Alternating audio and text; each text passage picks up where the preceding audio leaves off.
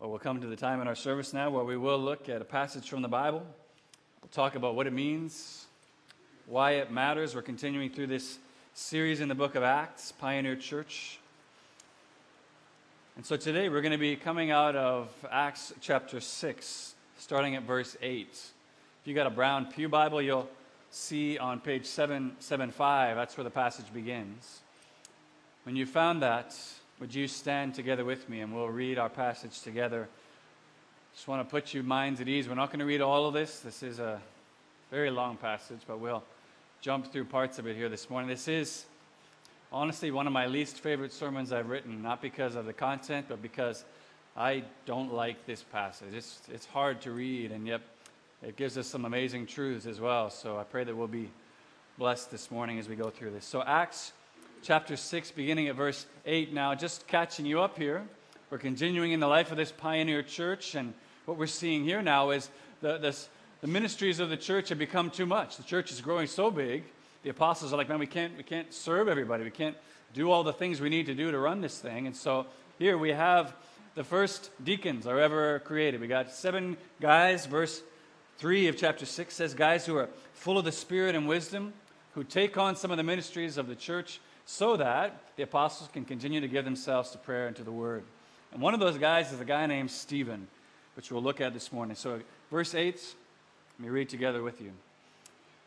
Now Stephen, a man full of God's grace and power, did great wonders and miraculous signs among the people. Opposition arose, however, from members of the synagogue of the freedmen, as it was called, Jews of Cyrene and Alexandria, as well as the provinces of Cilicia and Asia. That means 2 things. We've got Greek Jews here who are part of this synagogue of the freedmen. And the mention of Cilicia particularly tells us that it's very likely that Saul, later the Apostle Paul, is a part of this group here now. These men began to argue with Stephen, but they could not stand up against his wisdom or the Spirit by whom he spoke. Then they secretly persuaded some men to say, we've heard Stephen speak words of blasphemy against Moses and against God. So they stirred up the people and the elders and the teachers of the law. They seized Stephen, brought him before the Sanhedrin. Here we go again. They produced false witnesses who testified, this fellow never stopped speaking against this holy place and against the law. For we have heard him say that this Jesus of Nazareth will destroy this place and change the customs Moses handed down to us. All who were sitting in the Sanhedrin looked intently at Stephen, and they saw that his face was like the face of an angel. Then the high priest asked him, are these charges true? And to this he replied, brothers and fathers, listen to me. Now what Stephen does here is he gives this huge speech. It's the longest speech recorded in the book of Acts, actually, where basically he's taken them from Abraham all the way through to Moses, to David, answering those 2 charges they brought against him. Are you speaking against the temple? And are you speaking against the law? Both of which, to which Stephen says, no, what I'm actually teaching is that Jesus is the fulfillment of those things. The temple is no longer a place where we go.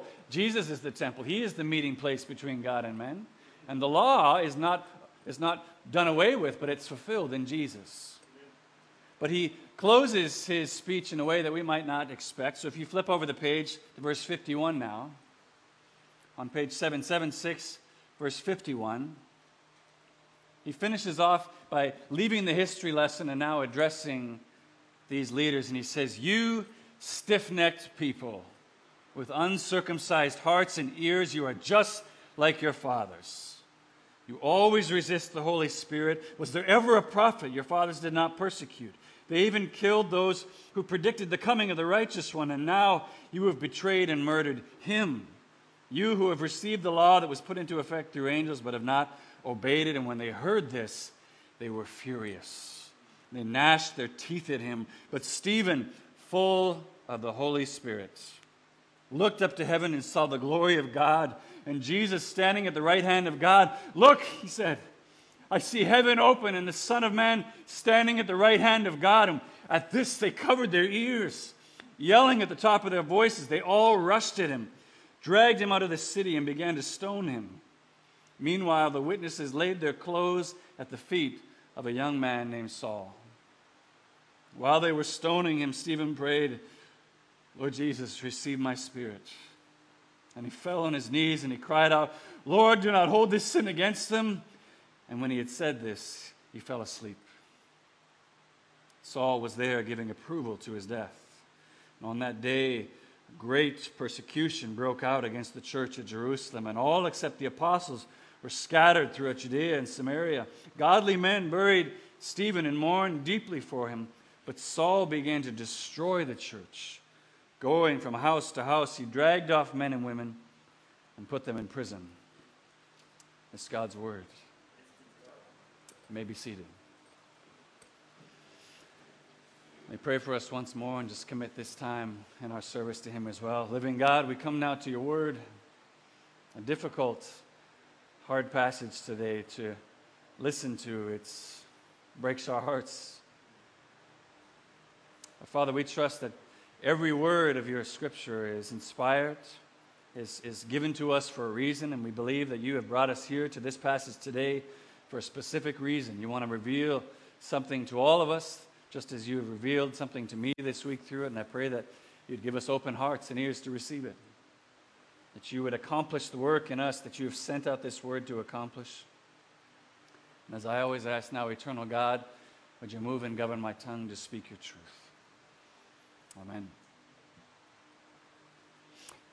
Well, if you grew up in church at all, or you're just familiar with classic biblical narratives, you're probably familiar with the story of Daniel in the lion's den. Do you know this story? You probably saw it on a flannel graph if you grew up going to church. A story of Daniel. He's one of the Hebrew exiles living in Babylon, rises to prominence in the kingdom as God blesses him. But as God does that, it evokes jealousy among the nationals who kind of feel maybe they've been passed over by this Hebrew slave. And seeing that they can't find any legitimate means to get rid of him, they organize this dishonest trial, this dishonest means to bring Daniel to trial, and after which he's martyred. He's thrown to the lions for his faith in God. But, if you know the story, of course, Daniel, although he is thrown into this den of lions, miraculously God sends an angel, closes the mouth of the lions. He's not harmed in any way.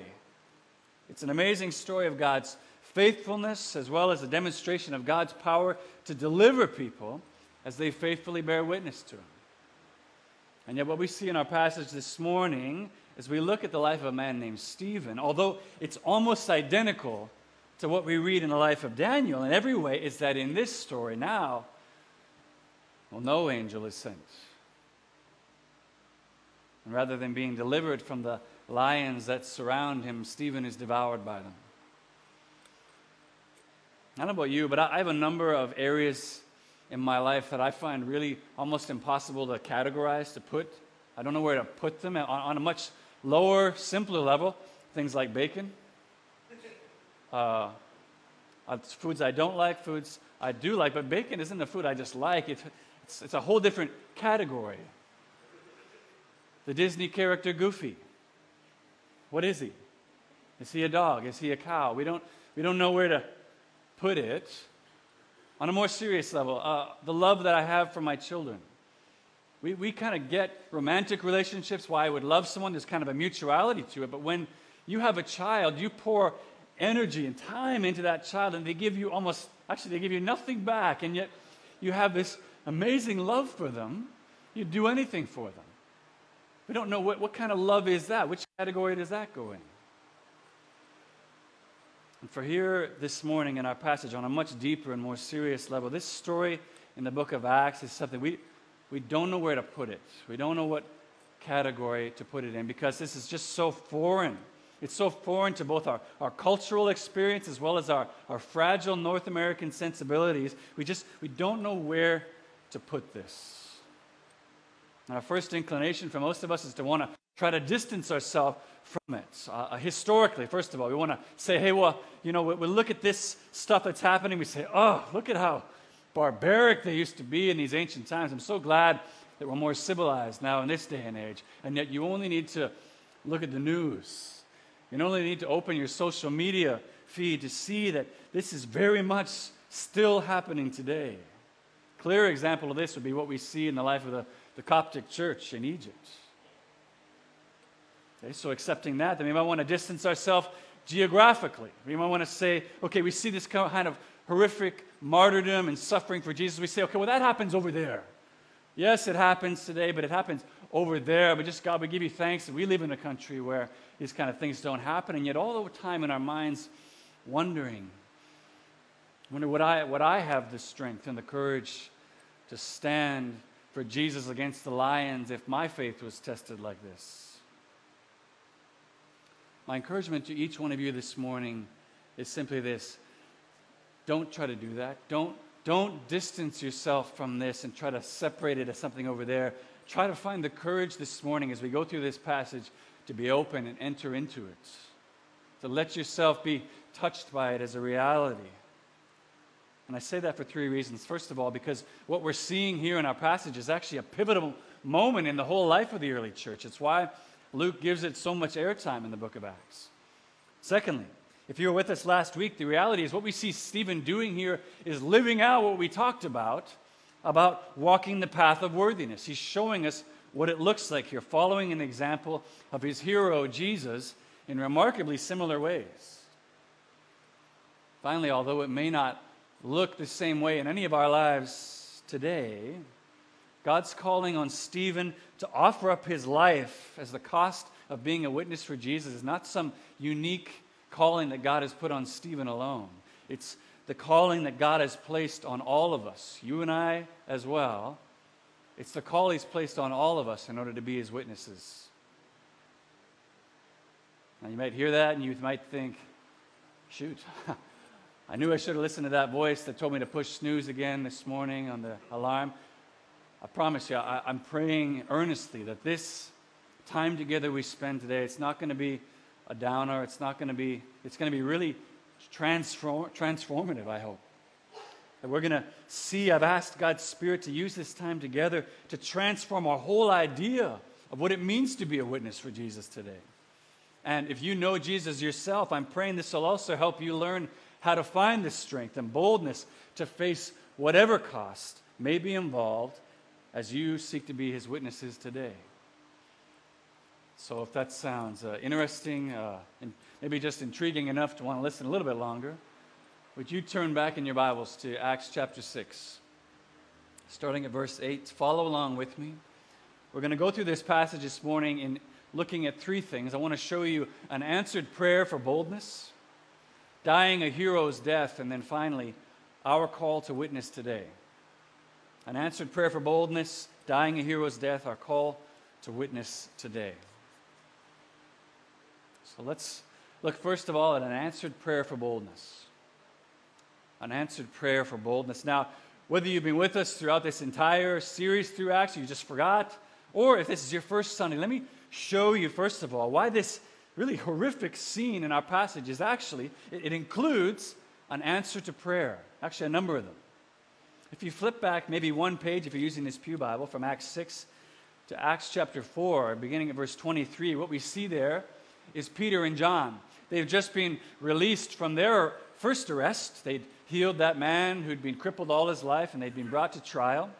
And as they come out and they are reporting everything that they've seen and all that's happened, how they were empowered in their witness, we have recorded here a prayer that they all offered up together afterwards, expressing their trust and confidence in God now that they see him as the creator of all things, as the sovereign ruler of all things. They say, okay, we know we can trust you, God. But look at how they close their prayer. Acts chapter 4, beginning at verse 29, they close out their prayer this way. They say, now, Lord, consider their threats, that's the religious leaders, and enable your servants to speak your word with great boldness. Stretch out your hand to heal and perform miraculous signs and wonders through the name of your holy servant Jesus. So when we went through this, we noted, hey, what they prayed, when they came to God, they didn't say, God, hey, would you keep us from being persecuted anymore? Would you help us not to be oppressed in our witness anymore? No, they said, give us greater boldness in our witness. Give us the courage to do this. As well as, they said, continue to perform these miraculous signs by the power of Jesus through us that authenticates our witness. So that's why it's so significant now when we come to our passage here. Verse 3, talking about Stephen as one of those men who was full of the Spirit and wisdom. As well as verse 55 of chapter 7. Flip over there. We see Stephen as he knows now he's about to be killed for his witness for Jesus. It says very clearly, but Stephen, full of the Holy Spirit. This is reminiscent of Peter as he was about to give his first sermon at Pentecost. All of this reveals to us that God has heard that prayer for boldness and witness, and he's absolutely granting that request. We see Stephen all through this ordeal clearly empowered by God's Spirit. First of all, to retain his composure and his calmness as he's giving this address.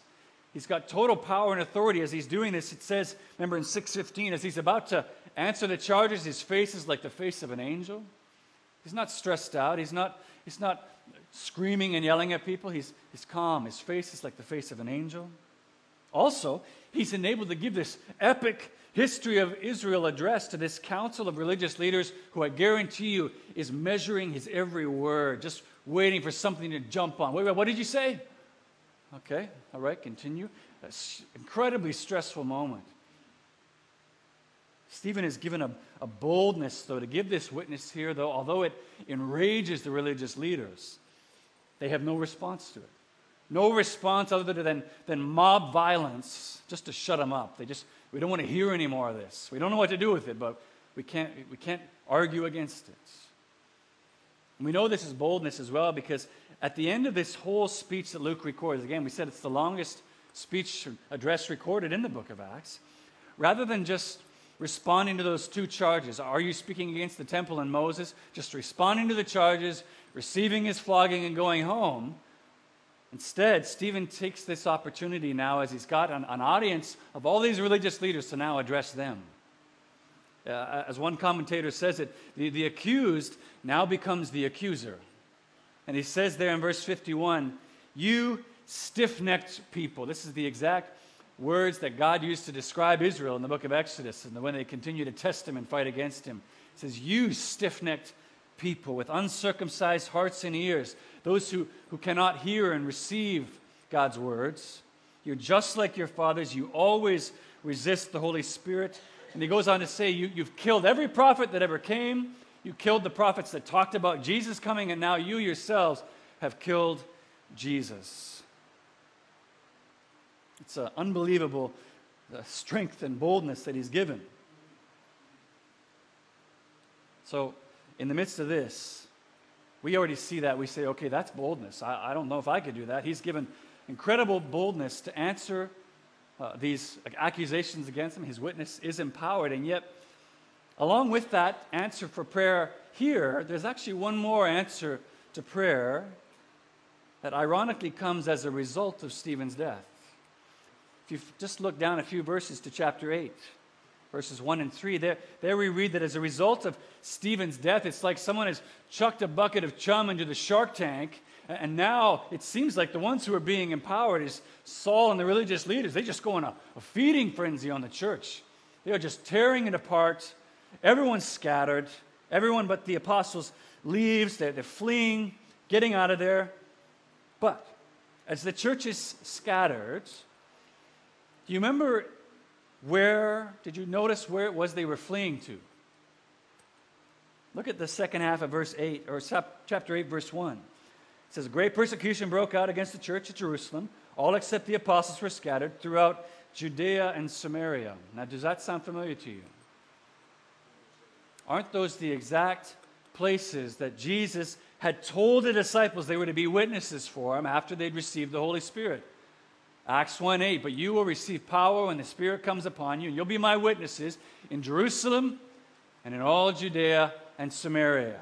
Okay, so they're getting the witnesses in Jerusalem part. They got that part down pat, but now, months later, however long this is, everybody's still chilling in Jerusalem. They're still here. They haven't gone anywhere else. So what we see here is that it is a direct result of Stephen's death. It actually leads the church to finally be obedient to what Jesus had called them to from the first part. If you look at Acts 8, verse 4 now, skip down there, we see that now the church begins to spread like wildfire as a result of this. Because everywhere these people go, they're not just going to hide out for a while. They're going, and it says, preaching the word wherever they went. The Greek term is euangelizo. They are literally gospeling everywhere they went. Two things I think we can see there from this part of the story as it relates to our own witness today. First of all, we see Jesus can absolutely be trusted to empower us in our witness. Even amidst the most violent, passionate opposition that we can imagine facing, He's faithful. He will empower our witness. Thing to remember is that what we're seeing here is the empowering grace that the Spirit provides is at the moment it's needed and not before. Did you see that? So we might be looking at Stephen's witness here and you think, oh, I could never do that. I could never talk like that in front of people. First thing to say is, in your own strength, no, you're absolutely right, you couldn't. Secondly, you can see that the reason you can't imagine being able to face opposition like that is because you're not facing opposition like that. That's why you can't imagine it. I love what pastor and author Tim Keller said once. He said, God doesn't give us hypothetical grace for situations we may encounter. He gives us what we need for today. Second thing, which I think stands out as it relates to our own witness, we see God is faithful to empower us for the witness like He's promised when we need it, but He's also passionately committed to helping us be obedient to what He's called us to. He's not going to say, oh yeah, I've called you to do that, but you've taken a long time to do it. Well, don't worry about it. No, He's going to continue to press on us and lead us to what He's called us to do. Church at Jerusalem, it's doing awesome. It's blowing up. It lights out here as the Spirit's empowering the church's witness. All thousands of people coming to faith. That's great. But remember, Jesus hadn't called them to build the kingdom of Jerusalem.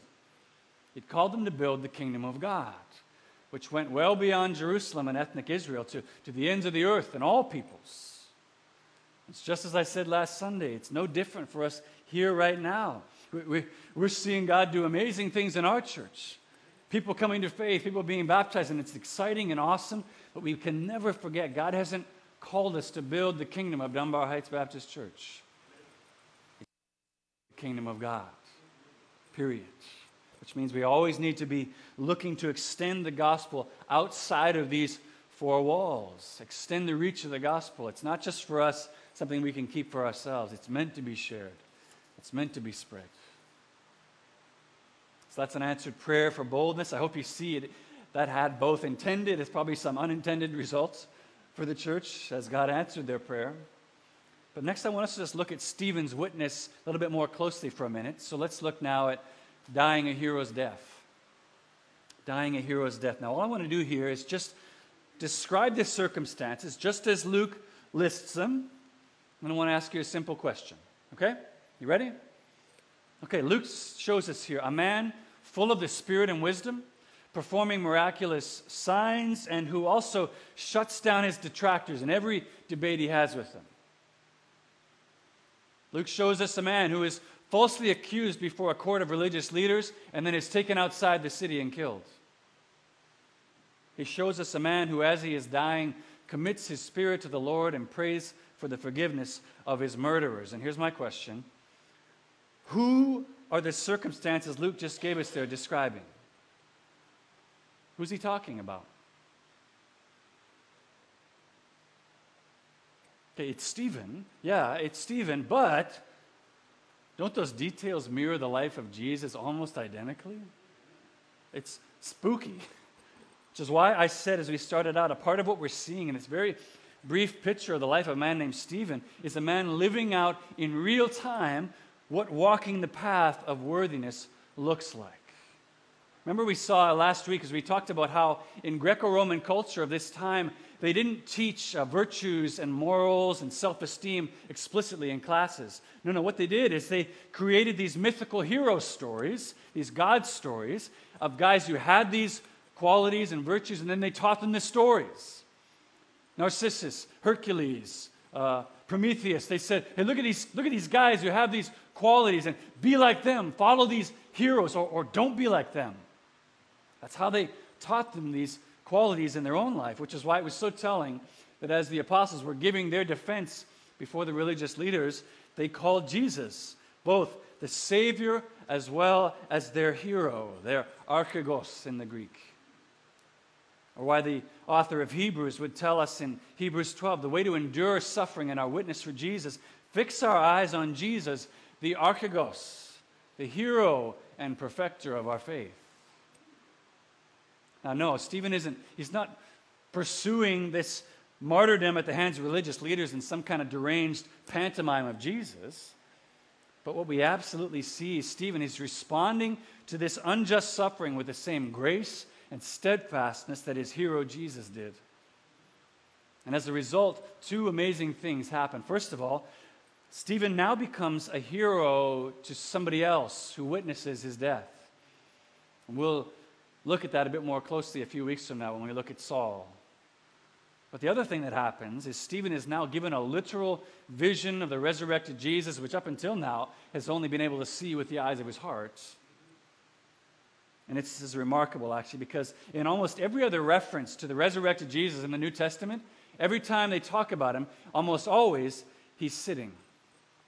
He's seated at the right hand of the throne of God, which is the seat of power and authority and judgment. He's seated, having completed the work that he was sent to do. And yet now, as Stephen knows he's about to face an unjust death, just as his hero did, heaven is open to him. And what does he see? Look at verse 55 of chapter 7. Stephen, full of the Holy Spirit, looked up to heaven and saw the glory of God and Jesus standing at the right hand of God. Now, a few things people have said about this. Some say this is Jesus standing, rising from his seat of power in order to welcome his good and faithful servant into his rest. I think that could absolutely be true. I love what some other commentators have said as well, that suggests what Stephen is seeing actually is Jesus' advocacy for his children. Jesus is standing and interceding for his servant in the throne room of heaven, just as it tells us in Hebrews 7:25. He always lives to intercede for us. So we see it this way because remember, historically, in historical monarchies, the throne room was also the courtroom. So now Jesus is standing in the courtroom of heaven, and as Stephen looks up and he sees Jesus pronouncing him innocent in the only courtroom that truly matters, he's able to endure being declared guilty in this much lower earthly court. And there's way too much I'd like to say about Stephen's witness here, the very first martyr of the pioneer church. But for our purposes here today, I just want to focus on one thing, which is the means by which Stephen was empowered to be faithful to his witness for Jesus, even unto death. Did you see what it was? It was fixing his eyes on Jesus. And Jesus alone, not looking at his persecutors, not even looking at himself. Fixing his eyes on Jesus alone allowed him to endure this suffering even unto death. And here's how that helped Stephen, and I believe it can also help you and I today in our witness. First of all, as Stephen followed the example of Jesus, just as we saw last week, he knew, first of all, to expect suffering. His hero he experienced suffering as he was obedient to God, so he expected, hey, suffering is probably going to be a part of my witness for Jesus too. So it didn't surprise him, it didn't throw him off.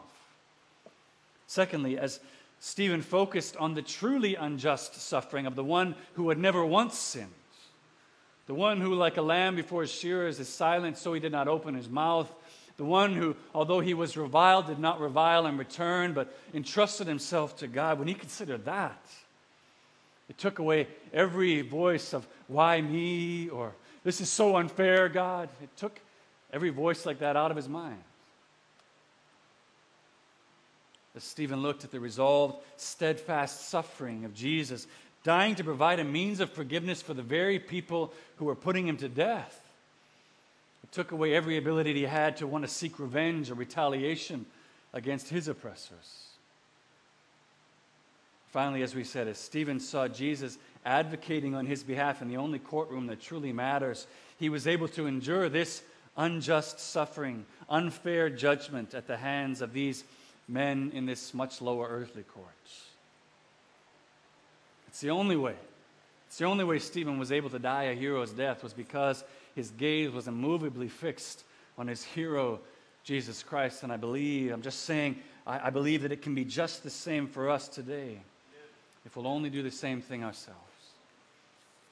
Don't focus on those who are coming against you and oppressing you. Don't focus on you and and your own suffering, focus on Jesus. Look at the way he endured for you, and it will give you the strength to be able to endure yourself. That's an answered prayer for boldness, dying a hero's death. But given the way we started, my guess is most of you are probably most anxious to hear me explain what I said, that Stephen's call to offer up his life as the cost of being a witness for Jesus wasn't unique to him. It's Jesus' call on all of us as his witnesses. So let's jump into that. And let's look finally at our call to witness today. Our call to witness today. And I think we truly need to address this because, as I said, I think it's so much of it's way too easy for us. It's the proclivity of all of us to want to distance ourselves from what we read here in our passage today. We want to push it out to the margins and say, yeah, sure, in Jesus' day and age or in other parts of the world, yeah, offering your life for God, giving up your life to be a witness for Jesus, that's what they had to do, but it's different for us here.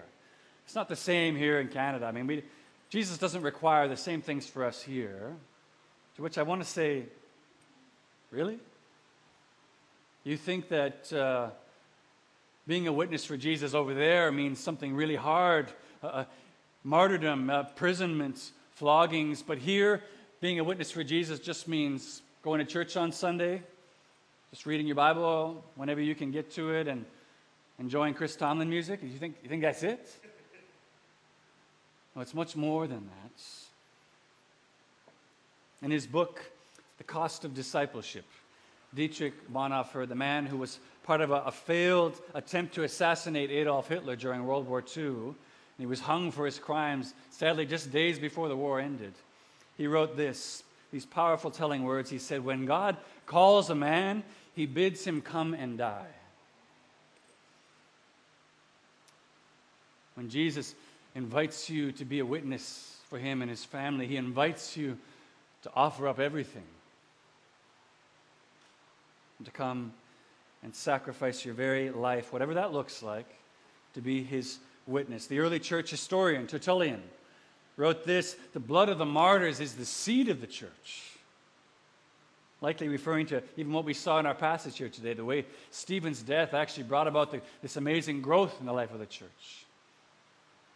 We read about, historically, not that many years ago, men, women, and families who, when they left for their mission to go serve in Africa, at that time called the Dark Continent, they would head and leave packing their belongings in a coffin because they knew, I'm not coming home.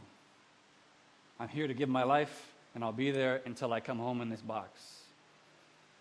Or even the great missionary Jim Elliot, missionary pilot who he and his friends were killed by the very tribe they went to minister to, who said so famously, "He is no fool who gives what he cannot keep to gain what he can never lose." Jesus said so many things like this himself in his own life and ministry. In Matthew 16, "If anyone would come after me, he must deny himself, take up his cross, and follow me." Mark 8, "Whoever seeks to save his life will lose it. But whoever loses his life for my sake and for the gospel will find it." John 12, predicting his own death, Jesus says, "The hour has come for the Son of Man to be glorified. Very truly I tell you, unless a kernel of wheat falls to the ground and dies, it remains only a single seed. But if it dies, it produces many seeds. Whoever loves their life will lose it, and anyone who hates their life in this world will keep it for eternal life. Whoever serves me must follow me, and where I am, my servant will also be. Now my soul is troubled. What shall I say? Father, save me from this hour? No. It was for this very reason that I came to this hour. Father, glorify your name."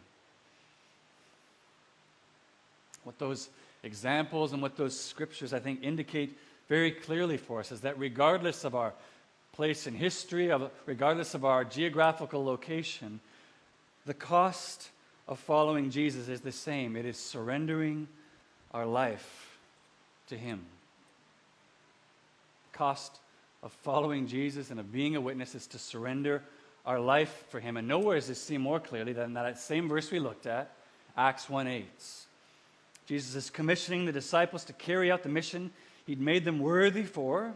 Acts 1:8, you remember Jesus said, "But you will receive power when the Spirit comes upon you, and you will be my witnesses, Jerusalem, Judea, and Samaria, and to the ends of the earth. Do you know what the most common Greek word for witness is in the New Testament? Martus, from which we get the English word martyr. Think about that. Jesus commissioning all of his followers, then as well as today, saying, "And you will be my martyrs when the Spirit comes upon you." Jerusalem, Judea, to the ends of the earth. Now, does that mean that every single one of us is going to die some horrific death for following Jesus? No. No, if you look at the history of the church, that happens, and it continues to happen, but it's a pretty rare occurrence, actually. But those examples and those passages, when we look at those and we hold them up against what the book of Hebrews shows us, Hebrews 11, where we read about both, two groups of people, both those who shut the mouths of lions, who quenched the fury of the flames, escaped to the edge of the sword. We got this group here, right alongside those who are flogged and imprisoned, those who are stoned, even sawn in two. We see the book of Hebrews refers to both of those groups, those who look like successes and those who look like colossal failures. Both are seen as witnesses, as martyrs for Jesus. Calls them both men of whom this world was not worthy.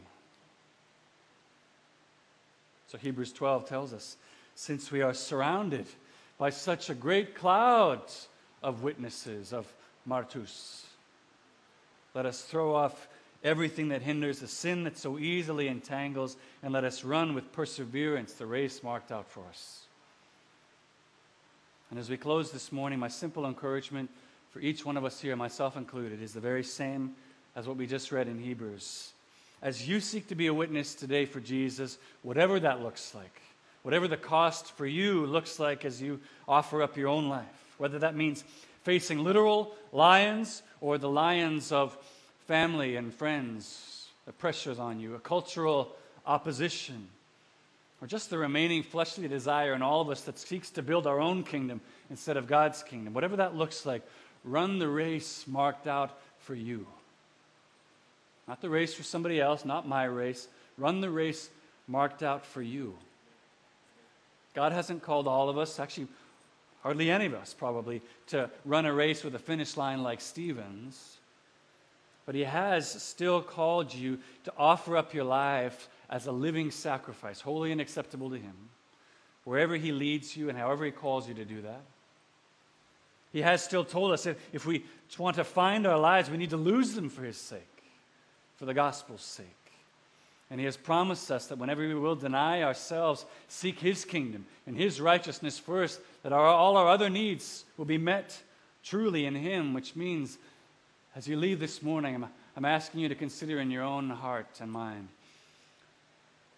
what do you need to die to today in order to be a more faithful witness for Jesus?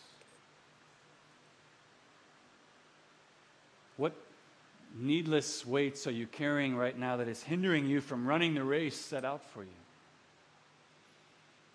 As you think about Ananias and Sapphira, what are you still holding back from God in your offering when he's called you to surrender everything to be his witness?